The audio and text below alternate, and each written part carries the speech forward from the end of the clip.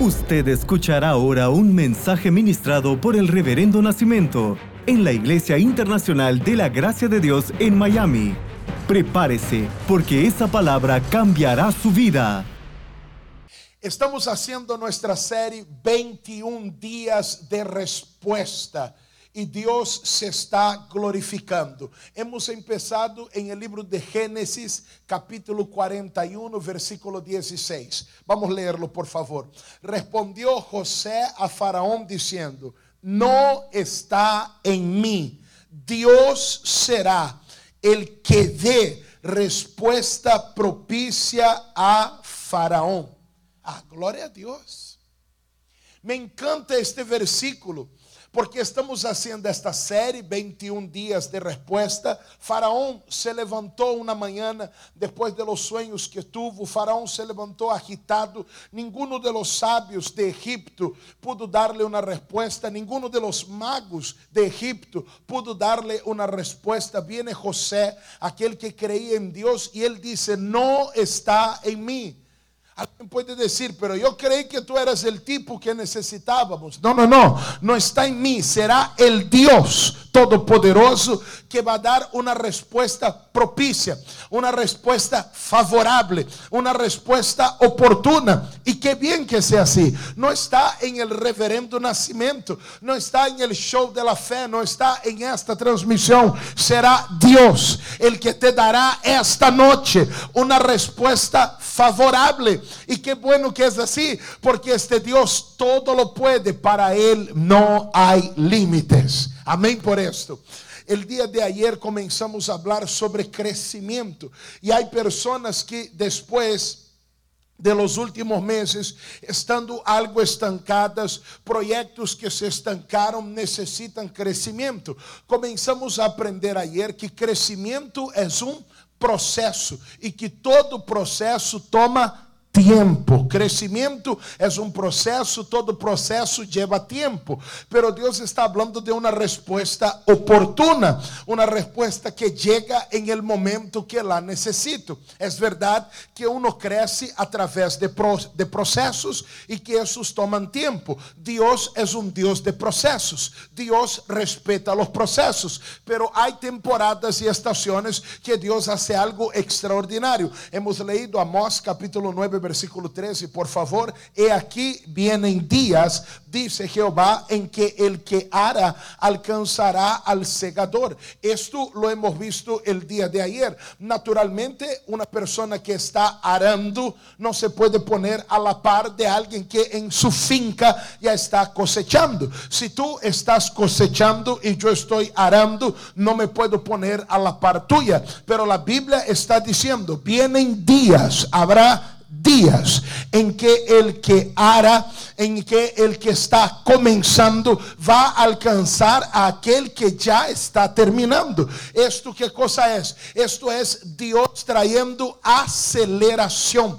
Es Dios haciendo que las cosas, que el proceso se acorte, que las cosas ocurran de forma miraculosamente rápidas.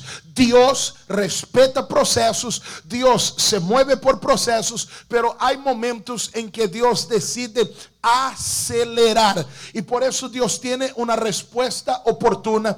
Estamos creyendo un crecimiento que viene acelerado. Mira Hechos capítulo 19. Yo voy a leer con ustedes a partir del versículo 17. Esta es la historia de Saulo. ¿Se acuerda de Saulo? Saulo era um homem que perseguia a igreja. Ele que será conhecido como o apóstolo Pablo, verdade? Era alguém que perseguia a igreja. Não era só um incrédulo, não era só um ateu. Não. Este respirava ameaças de morte contra a igreja. Era um homem temido por el pueblo de Deus. Porque este venía y venía para prender, venía y venía para matar. Pero Dios entra en la historia de Saulo y bueno, algo va a suceder. Acuérdate que los discípulos hicieron un entrenamiento de 3 años con Jesús, ¿verdad? Fue un proceso de 3 años, siendo entrenados, corregidos, discipulados, hasta que el Señor dice: ahora será con ustedes. Excelente. Ahora estamos hablando de Saulo. No era como los discípulos, alguien que se acerca, que cree, que busca. No, respiraba amenazas de muerte contra la iglesia. Pero vamos a leer qué pasó cuando Dios lo visitó. Versículo 17. Me ha enviado, la primera parte del versículo es esta, por favor. Ahí está. Fue entonces Ananías y entró en la casa. Y poniendo sobre él las manos, dijo: hermano Saulo, el Señor Jesús, que se te apareció por el camino por donde venías, me ha enviado para que recibas la vista y seas lleno del Espíritu Santo. Jesús tuvo un encuentro con el apóstol, con Saulo en aquel momento. Él perdió la vista.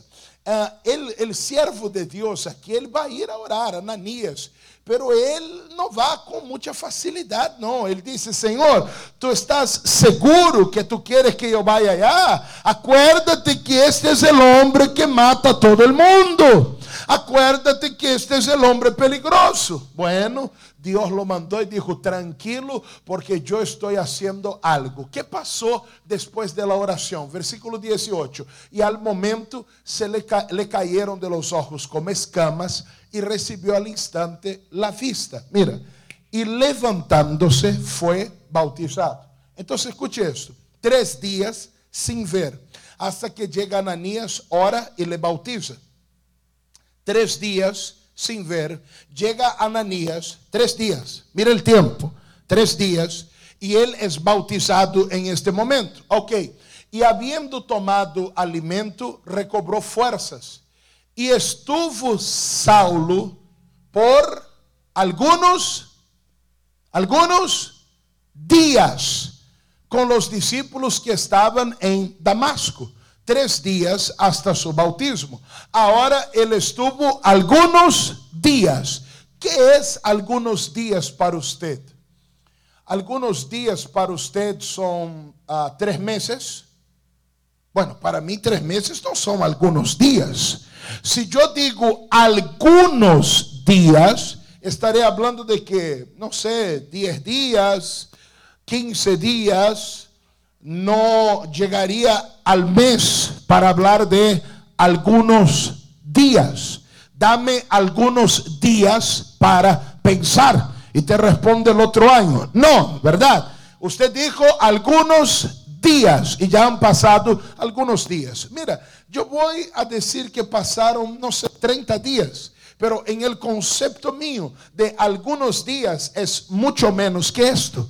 Es mucho menos que esto. Saulo, el que perseguía la iglesia, el que mataba a los cristianos, el que vivía para esto, respiraba amenaza de muertes.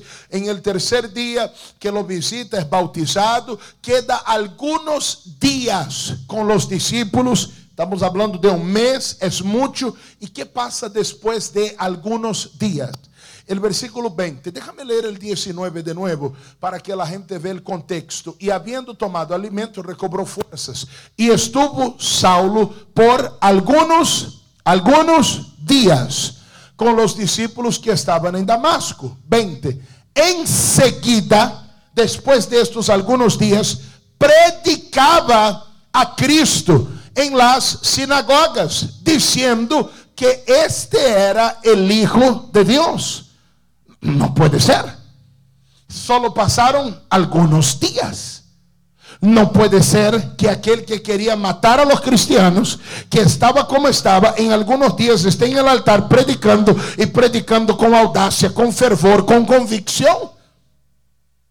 O sea, hay un proceso. Bueno, primero conoces a Cristo y poco a poco vas aprendiendo, vas yendo, vas preparándote, vas entregándote, y algún día hasta predicarás. No fue así con Saulo. Después de algunos días ya estaba predicando. 21, y todos los que le oían estaban atónitos, y decían: oye, ¿no es este el que asolaba en Jerusalén a los que invocaban este nombre? Y a eso vino acá. para llevarlos presos ante los principales sacerdotes? ¿No es este el que perseguía, el que quería matar, destruir, y ahora está predicando? Pero Saulo mucho más se esforzaba y confundía a los judíos que moraban en Damasco, demostrando que Jesús era el Cristo. ¡Wow! La gente no puede creer, no es posible que el hombre que vino aquí a aprender a la gente está predicando a esta gente. Mira el versículo 26. Cuando llegó a Jerusalén, trataba de juntarse con los discípulos. Trataba de acercarse a los discípulos, pero todos le tenían miedo, no creyendo que fuese discípulo. No podían creerlo. No puede ser que tan rápido, no puede ser que tan rápido este hombre ya sea un discípulo y esté predicando. Nosotros hicimos el curso completo, fueron 3 años. Este tipo no lleva 3 semanas y ya está haciendo más de lo que estamos haciendo nosotros. Es que hay momentos y hay temporadas en las que Dios decide acelerar. Yo no sé dónde está tu hijo ahora, yo no sé dónde está tu cónyuge ahora, pero esta noche Dios está diciendo: voy a acelerar el proceso, voy a acelerar el proceso. Y cuando Dios acelera, cuando Dios hace esto, cosas extraordinarias comienzan a suceder. Se acorta el tiempo y la gente no lo puede creer, ni los discípulos que andaron con Cristo. Oye, pero si Jesús resucitó a un muerto y lo vimos, no puede cambiar a un Pablo. Sí puede cambiar a un Pablo, sí puede cambiar a un Pablo, pero es que ellos no pueden creerlo. Es que este hombre era muy difícil.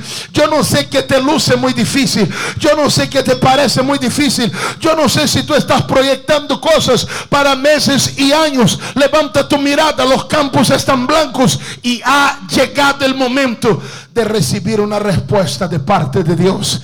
Dios tiene aceleración para tu vida. Dios tiene aceleración para tu vida. ¿Cuántos quieren vivir este crecimiento acelerado? ¿Cuántos quieren una respuesta oportuna? Acelera, Dios, este proceso. Manifiesta tu gloria en mi vida. ¿Qué es necesario para vivir este milagro de aceleración, para vivir este crecimiento, esta respuesta sobrenatural, para vivir esta aceleración, para vivir este milagro? Es necesario estar en una alianza con Dios. Mira lo que dice Amós 3:3. ¿Andarán 2 juntos si no estuvieren de acuerdo? ¿Andarán 2 juntos si no estuvieren de acuerdo? Bueno, naturalmente puede darse, ¿verdad? Hay gente que no está mucho de acuerdo, pero vive junto, trabaja junto. Hay parejas que no tienen un acuerdo perfecto en muchos temas, pero están casados. Ok, naturalmente puede ser hasta posible, pero espiritualmente no es posible. No podemos andar juntos si no estamos de acuerdo. Y Dios está diciendo, es aceleración. Y cuando Dios dice que es aceleración, yo me tengo que acelerar también. Zaqueo, apresúrate, baja deprisa, porque hoy yo voy a entrar a tu casa. Oye, Zaqueo, no te puedes demorar, no te puedes demorar. O sea, si queremos vivir este milagro de aceleración, esta respuesta oportuna, tenemos que ponernos de acuerdo con Dios. Y si Dios está en aceleración, yo no puedo estar al contrario de la aceleración. Yo tengo que estar de acuerdo. Y aquí es donde comienza el recado de esta noche. Génesis capítulo 33, versículo 12. El contexto de este capítulo es el reencuentro de Jacob y Esaú. Acuérdate que Jacob se hizo pasar por Esaú, recibió la bendición de la primogenitura. Esaú prometió matarlo un día cuando él regresara. Él vivió con Labán por muchos años. Dios le dijo: es momento de que vuelvas a tu tierra. Él vuelve, él cree que Esaú lo va a matar, pero Dios entra en el asunto, transforma la situación. Ellos se abrazan, lloran juntos y ahora están volviendo a casa. Y es este el momento que vamos a leer. Y Esaú dijo: anda, vamos, y yo iré delante de ti. Jacob, vamos a casa. Mucho tiempo fuera. Versículo 13. Y Jacob le dijo: mi señor sabe que los niños son tiernos, pequeños, jóvenes, y que tengo ovejas y vacas paridas. Y si las fatigan en un día, morirán todas las ovejas. Siguiente. 14, por favor. Pasa ahora mi señor delante de su siervo, y yo me iré poco a poco. ¿Cómo es que Jacob está diciendo que va a ir? Y yo me iré poco a poco, al paso del ganado que va delante de mí y al paso de los niños. Mira eso.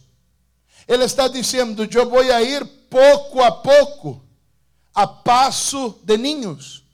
Bueno, y de verdad que si usted camina con niños, usted se va a retrasar, porque el paso de los niños son diferentes de nuestros pasos. El que tiene hijos pequeños o está retrasado o está mal vestido. O uno o otro.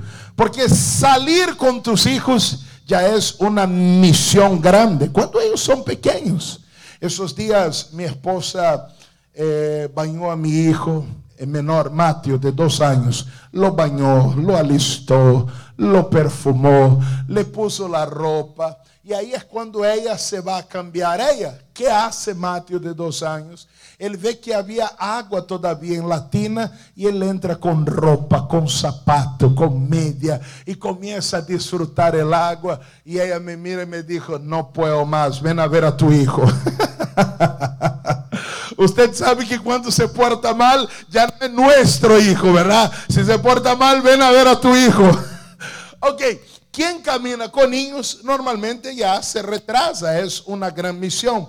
Pero mira el caso de Jacob. Jacob está diciendo: yo voy poco a poco porque estoy en paso de niños. Cuidado, porque este es tiempo de aceleración. Cuidado para que usted no esté yendo poco a poco. Cuidado para que usted no esté a paso de niños. Porque si usted está a paso de niños, si usted está caminando con niños, caminando como niño, usted no puede vivir la aceleración.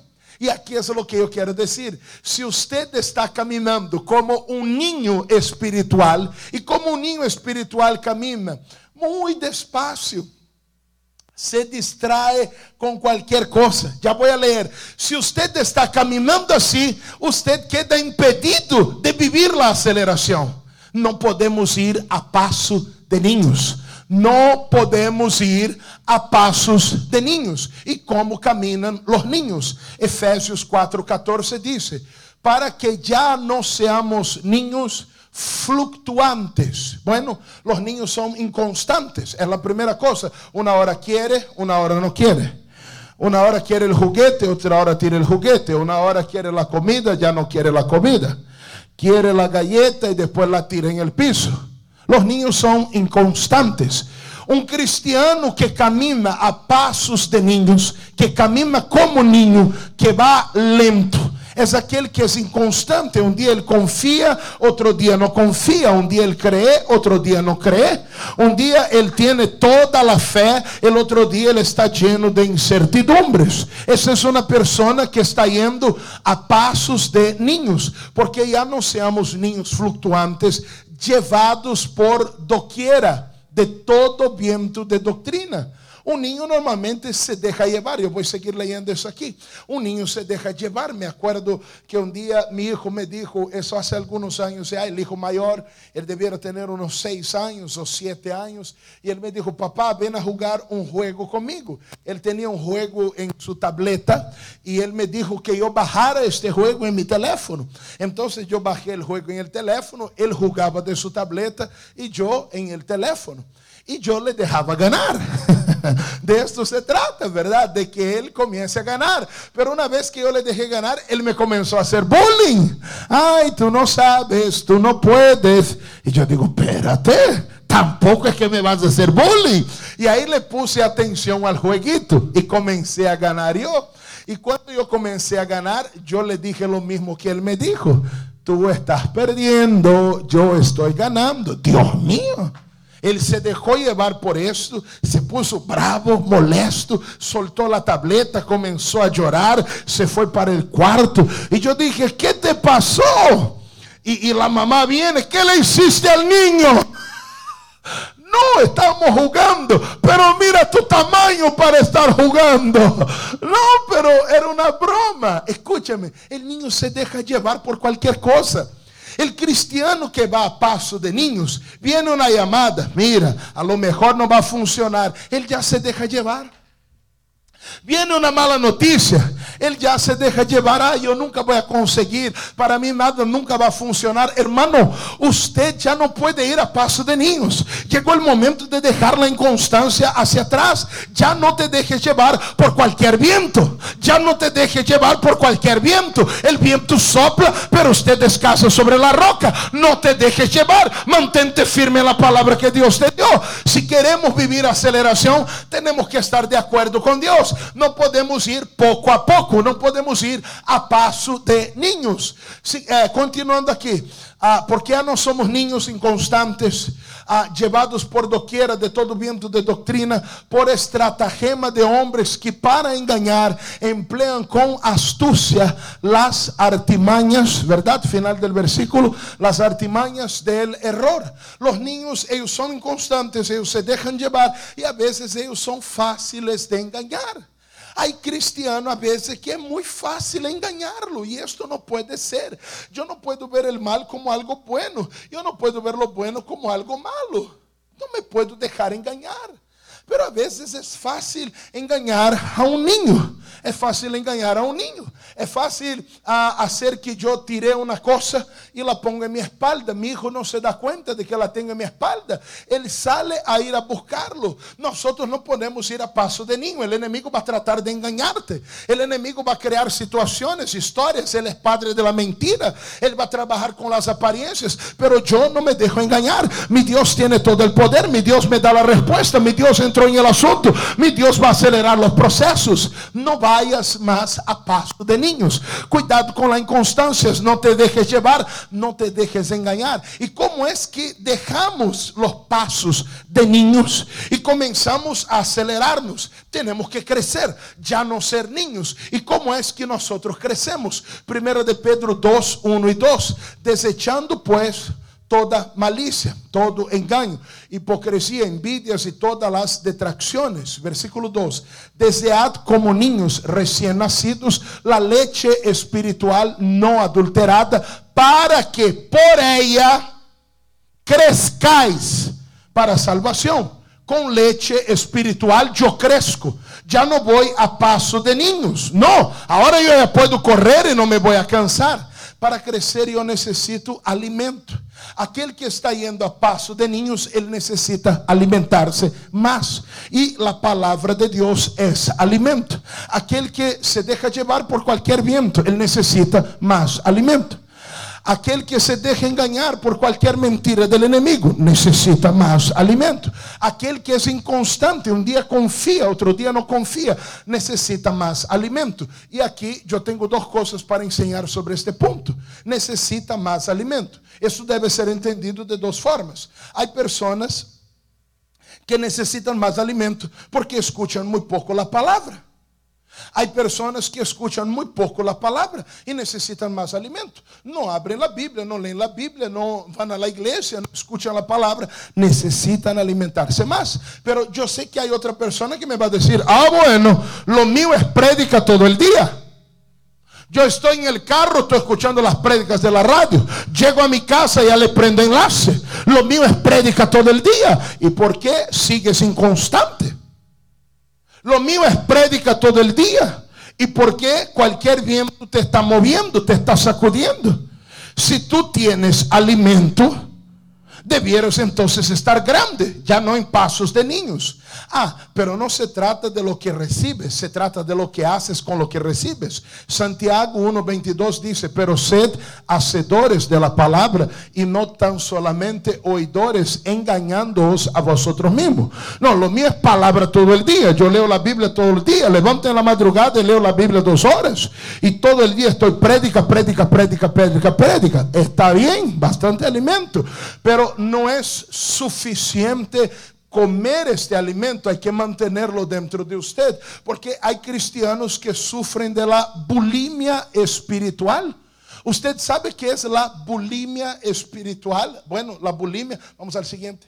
La bulimia es aquel que come, y después ¿qué hace? Después pone el dedo en la garganta, ¿verdad? Y va todo para afuera. Es la bulimia. La persona come, pero después lo pone para afuera, lo desecha. Y hay gente que come, pero después lo suelta todo, desecha todo lo que comió. Bulimia espiritual. La Biblia dice en Efesios 4:15: más bien, al vivir la verdad es la palabra, al vivir la verdad con amor, creceremos hasta ser en todo como aquel que es la cabeza, es decir, Cristo. Mira, al vivir la verdad, creceremos y vamos a ser como Él. Vamos a estar de acuerdo. Vamos a estar a la par. Al vivir la verdad con amor, creceremos hasta ser como aquel que es la cabeza, es decir, Cristo. Entonces yo tengo que conservar, yo tengo que tener, yo tengo que vivir lo que estoy recibiendo, no solo recibirlo. Entonces sí, para crecer, más alimento, pero quiere decir, sí, aquellos que necesitan escuchar más, y hay gente que no necesita escuchar más porque ya está escuchando mucho, pero tiene que comenzar a mantener esto dentro de uno. Tiene que vencer la bulimia espiritual. Muchas veces, yo no sé si usted sabe, pero antiguamente parece que en algunas iglesias se predicaba en latín. Y yo no sé a qué iba una persona común a escuchar una prédica en latín. Amén. Era lo único que la gente entendía. Amén. A veces yo pienso que estoy predicando en latín, porque yo predico, veo a la persona después y parece que no entendió nada. ¿Me están siguiendo? O sea, al vivir la verdad con amor, con gusto, voy a vivir esto, creceremos hasta ser en todo como aquel que es la cabeza, es decir, Cristo. Entonces, escúchame, estos son días de preparación. Señor, yo ya no voy a ir a pasos de niños. Yo ya no voy a quedar retrasado y quedar retrasando la gente que está en mi entorno. Llegó el momento de crecer, viviendo la palabra que me ha sido dada. No me voy a dejar llevar por cualquier viento, por cualquier mentira de Satanás. No voy a ser crédulo, no voy a dejar mi lugar. Creo tu palabra, voy a vivir mi milagro sin importar lo que traten de decirme las circunstancias. Vamos a orar.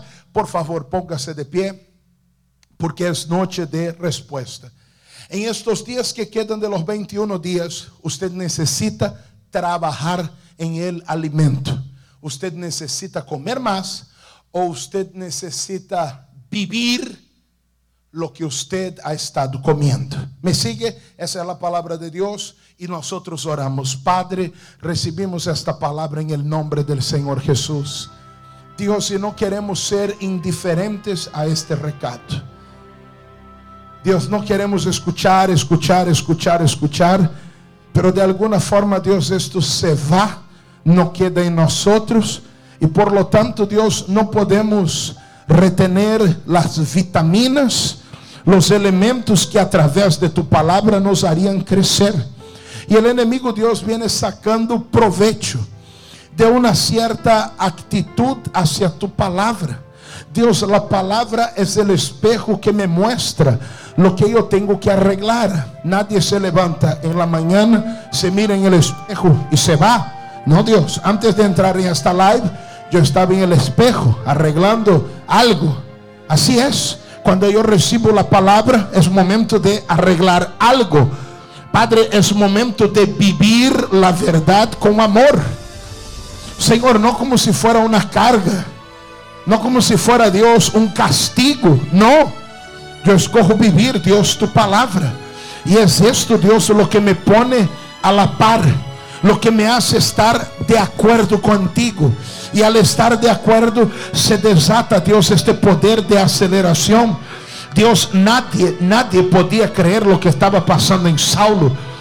Dios, nadie podrá creer cuando esta persona cuente lo que aconteció en su empresa, lo que aconteció en su casa, lo que aconteció en su matrimonio. Señor, yo tomo autoridad en el nombre del Señor Jesús y digo a toda clase de mal: hasta aquí llegó, hasta aquí ha llegado, porque ahora se acabó mal. En cada rincón de esta vida, en cada departamento de la vida de esta persona, yo te ordeno, maligno, salga ahora. En la autoridad del nombre de Jesús, yo te ordeno, salga ahora. No te doy autoridad más sobre la salud de esta persona. Dios, aquella mujer que me pidió por su amiga que contrajo el COVID-19 y está en un hospital con muchos síntomas. Dios, están tratando de controlarle la fiebre.